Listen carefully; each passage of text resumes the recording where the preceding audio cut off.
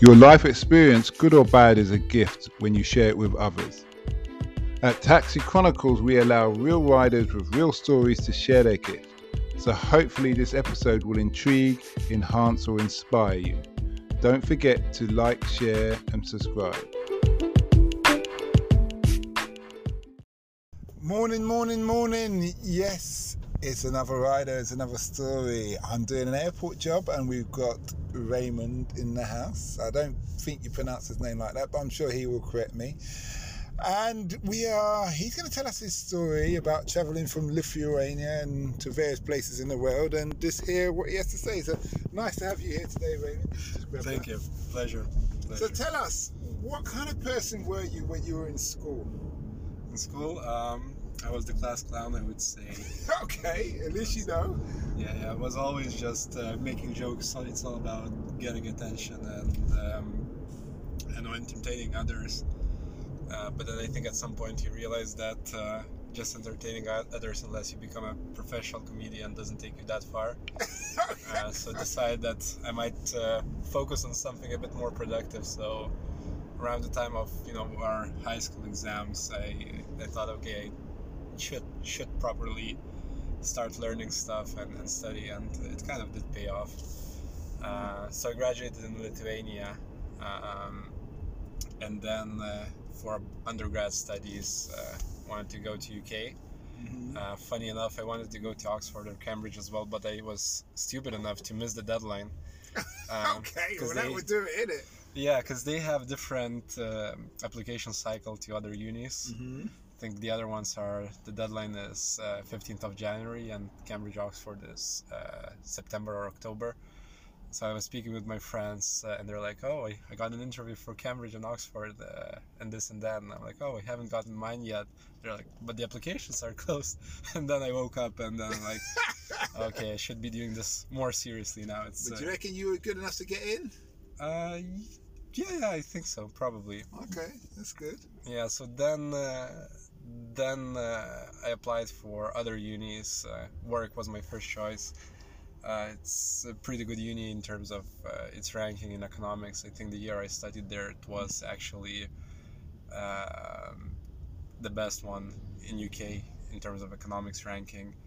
So I managed to get in there. Did quite well in my high school exams. Was one of the top students in Lithuania actually. So that's why I think I could have gotten into Cambridge or Oxford as well. Mm-hmm. The grades were kind of sufficient. So that's what kind of brought me to UK. I spent 3 years studying at Warwick. Really enjoyed my time. I think it's a great uni in terms of the things you can do outside of studies. It has a massive campus. I think it has the biggest number of societies in UK. So there's literally tons of things to get involved in, and it's a very international place. So you can do so many things. What was your expectations of England, and what did it turn out to be like when you got here? I don't know. It's a good question. I don't think I kind of tend to just go to places without having too much prejudice or expectation and just see how they play out. Same way I'm heading to Mexico now. I haven't spent tons of time considering how my life will look like there. It's kind of just get there and then you see how things play out. I thought there would be much more fish and chips in the daily life though. Much more fish and chips? Yeah, I didn't get that keen on that. But yeah, no, I think it kind of, I thought it will be very multicultural, obviously rainy, grey, but interesting in kind of other aspects, and I think it did fit the bill quite well in that sense. You know our national dish is a curry. I know. Because you wouldn't believe chicken tikka masala. Yeah, you wouldn't believe it after Brexit. National dish is a curry, but we don't want immigrants, so it really makes sense. But yeah, so you said you lived in London a while. I did. Did you feel like you settled in? You became a Londoner? No, I haven't. To a proper extent, I'd say, because what I did was investment banking. And I think I'm not sure how familiar others are, but essentially you kind of have very long hours. It's a somewhat challenging work environment, very rewarding, but you can spend, up until midnight in the office or potentially later, give or long take, hours. every day. So you don't get that much time to explore. So I'd say after uni, what I did, So what uni did you end up going to? University of Warwick. Warwick. Okay. Yeah. So after that, the way the finance kind of works is you do a summer internship and then you go back for a full-time role. I did my summer internship in the last year of studies. So then I took a gap year, and then I went on traveling to Southeast Asia and South America for close to a year, which was a great experience. And then I came back to London for 2 years, did the banking in London, got the opportunity to try out banking in the United States, so I went to New York for a year, and then I came back here. How did New York compare? I think New York is just much faster place. People are it's both the rhythm of life. People are kind of a bit more agile, a bit more faster. I think it's a little bit more competitive, especially in finance, but it's also very interesting because a lot of things are happening. I think in terms of work-life balance, it was also somewhat better because it was close to the seaside, so I'm really into water sports, kite surfing, so I could go kind of spend weekends by the sea doing kite stuff, and that was pretty cool. So missing a bit of that. But So you've had a varied experience: London, New York, and now Mexico to be. yep. You ever thought of going back to Lithuania? Yeah, I think at the end of the day, at some point, that's obviously a potential and somewhat likely, because I think you still do connect best with people that had very similar kind of childhood upbringing, etc. And up until I was 19, I spent most of my days in Lithuania, so it's just that feeling of belonging that's attracting you back. But that being said, while I'm still young, I think it's so interesting to explore, and I'm just thinking about all the opportunities that we have these days.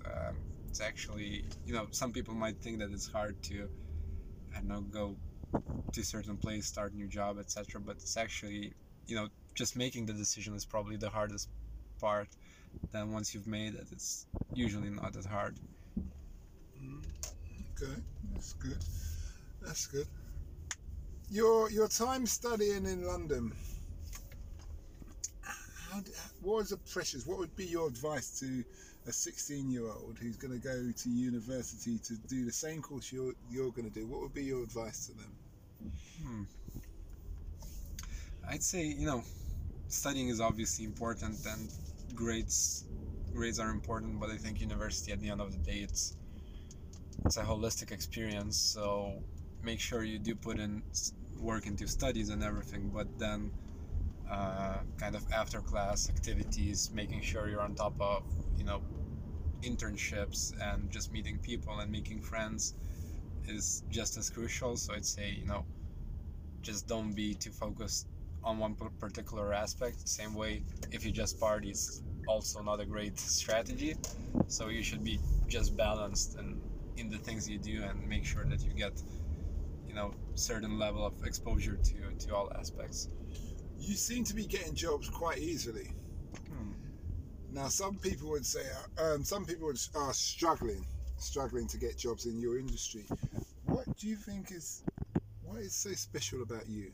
Yeah. There's something about you that you're able just to bam, bam, bam on the job fronts and go from country to country. What's your secret? Yeah, no, I think it's really the experience, and it is the case that it is somewhat ridiculous, but for entry-level jobs without very specific skill set required, the employers would still want someone who has the experience. So what I've done when I was in my first year of studies, I came back to Lithuania and just did unpaid internships for pretty much all vacations that I had. And by the time I was applying for summer internships, I already had a CV with 3-4 relevant work experiences, whereas others would have just spent time at home, I don't know, relaxing. And I think that kind of really helps to set yourself apart when you already have something to offer for the employer, even at that entry-level job, and then it kind of just accumulates over time. Then you get a good job with that experience you secured initially, and then it helps you to get the next thing and the next thing. Mm-hmm. Okay, that's good. So your journey throughout South America and Asia, tell us about that. Did you ever feel that your life was in jeopardy at any time? Because Mexico is the kidnap capital of the world, I just let you know. Yeah, no, I think, and it's an interesting thing. Always when thinking about travels, people are looking for something where you barely made it and barely survived, and it seems like that's kind of the adventures that people are seeking. I think in that sense, my year of travel was somewhat disappointing. I never was close to getting killed or shot or anything like that. I think in Asia it's just so safe. So if What females part are of Asia considered, did you go? I went to Thailand, Laos, Vietnam. Kind of spent most of the time there, and then some time in Bali. So I'd say even for solo female travelers, it's super safe. I literally never felt endangered in those places. In South America, I'd say Brazil was the one where you do feel less comfortable, but obviously then you're a bit more cautious. Were you in Sao Paulo or Rio or both? I went to both. I spent like 3 weeks or more in Brazil, so I did saw the place quite well. I think You never got mugged at all? no. See, you strike me as a man, and I know it's not good to judge a book by cover, but I will, who's calculated. So you kind of assess things and make a decision. So I assume you assess the danger around you, where other people just... I interview so many people and they say, I was getting robbed in Rio every day. Boy, I just used to have money and say, here you are. And that's the only way I could get down the street. Yeah. But you strike me as a person who's calculated. Am I wrong? I don't know. I think there's an element of luck, obviously, not getting robbed, but generally, yes, I would try to be informed. And obviously, when you're in Rio, you don't go to a favela and you kind of ask the locals about where you should go and what you should do, so you don't get surprised. I think one thing that surprised me was one of my Brazilian friends telling me that you never resist to a robbery, so you just give away your stuff. Otherwise, even if they look smaller, they might just still stab you or shoot you or whatever, because life is not worth as much back there as it is worth here. So it's kind of you try to stay sensible and abide by the rules of the place wherever you're at. Okay, that's interesting. So you're moving to Mexico.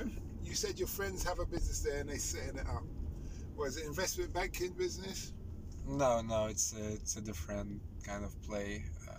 Just e-commerce, consumer type of business. Okay. What's the... I've heard that term e-commerce before, so I remember creating artwork for one of the episodes. E-commerce is just like digital shopping or something like that? Yeah, essentially just, kind of Amazon type of things. And they're setting up... But they've got Amazon in Mexico, yeah? Yeah, they have in South America. Okay. But what's your role going to be out there? So I'll be heading the strategic finance division and just essentially dealing with investors and running company model. Okay.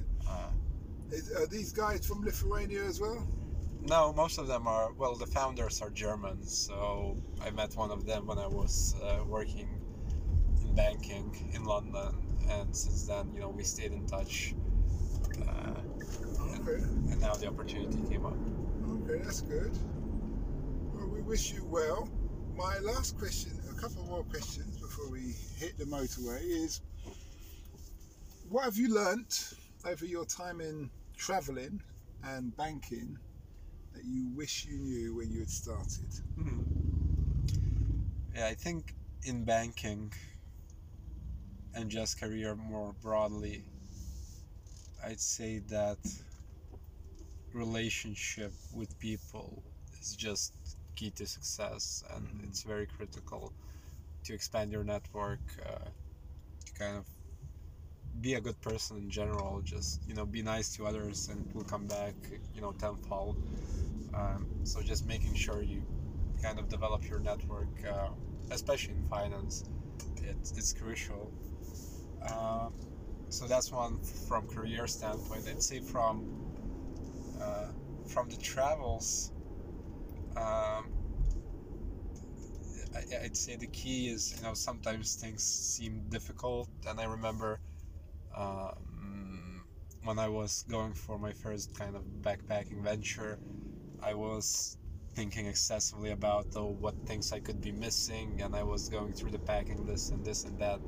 I think as long as you're not too constrained by money, and you don't need to have thousands, but still these days everything is very accessible. It's easy to travel. You can buy whatever you need at the spots, so it's kind of just need to do it. If you're considering going for like an adventure, a long trip, I think people just overdo with thinking and planning sometimes. Okay, well, that's good.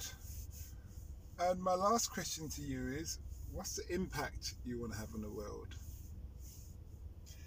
Yeah, it's a good question. I haven't figured it out yet. I think we'll see as we go along what I'm able to make, but I'd say certainly I'm trying to make world a better place for people around me, and at least trying to impact the circle of people around me. And then if the business works out and everything, then we'll look at the greater scale things, but it's kind of one step at a time type of thing. Okay, well, thanks a lot for that, and we wish you well. No problem. Thank you.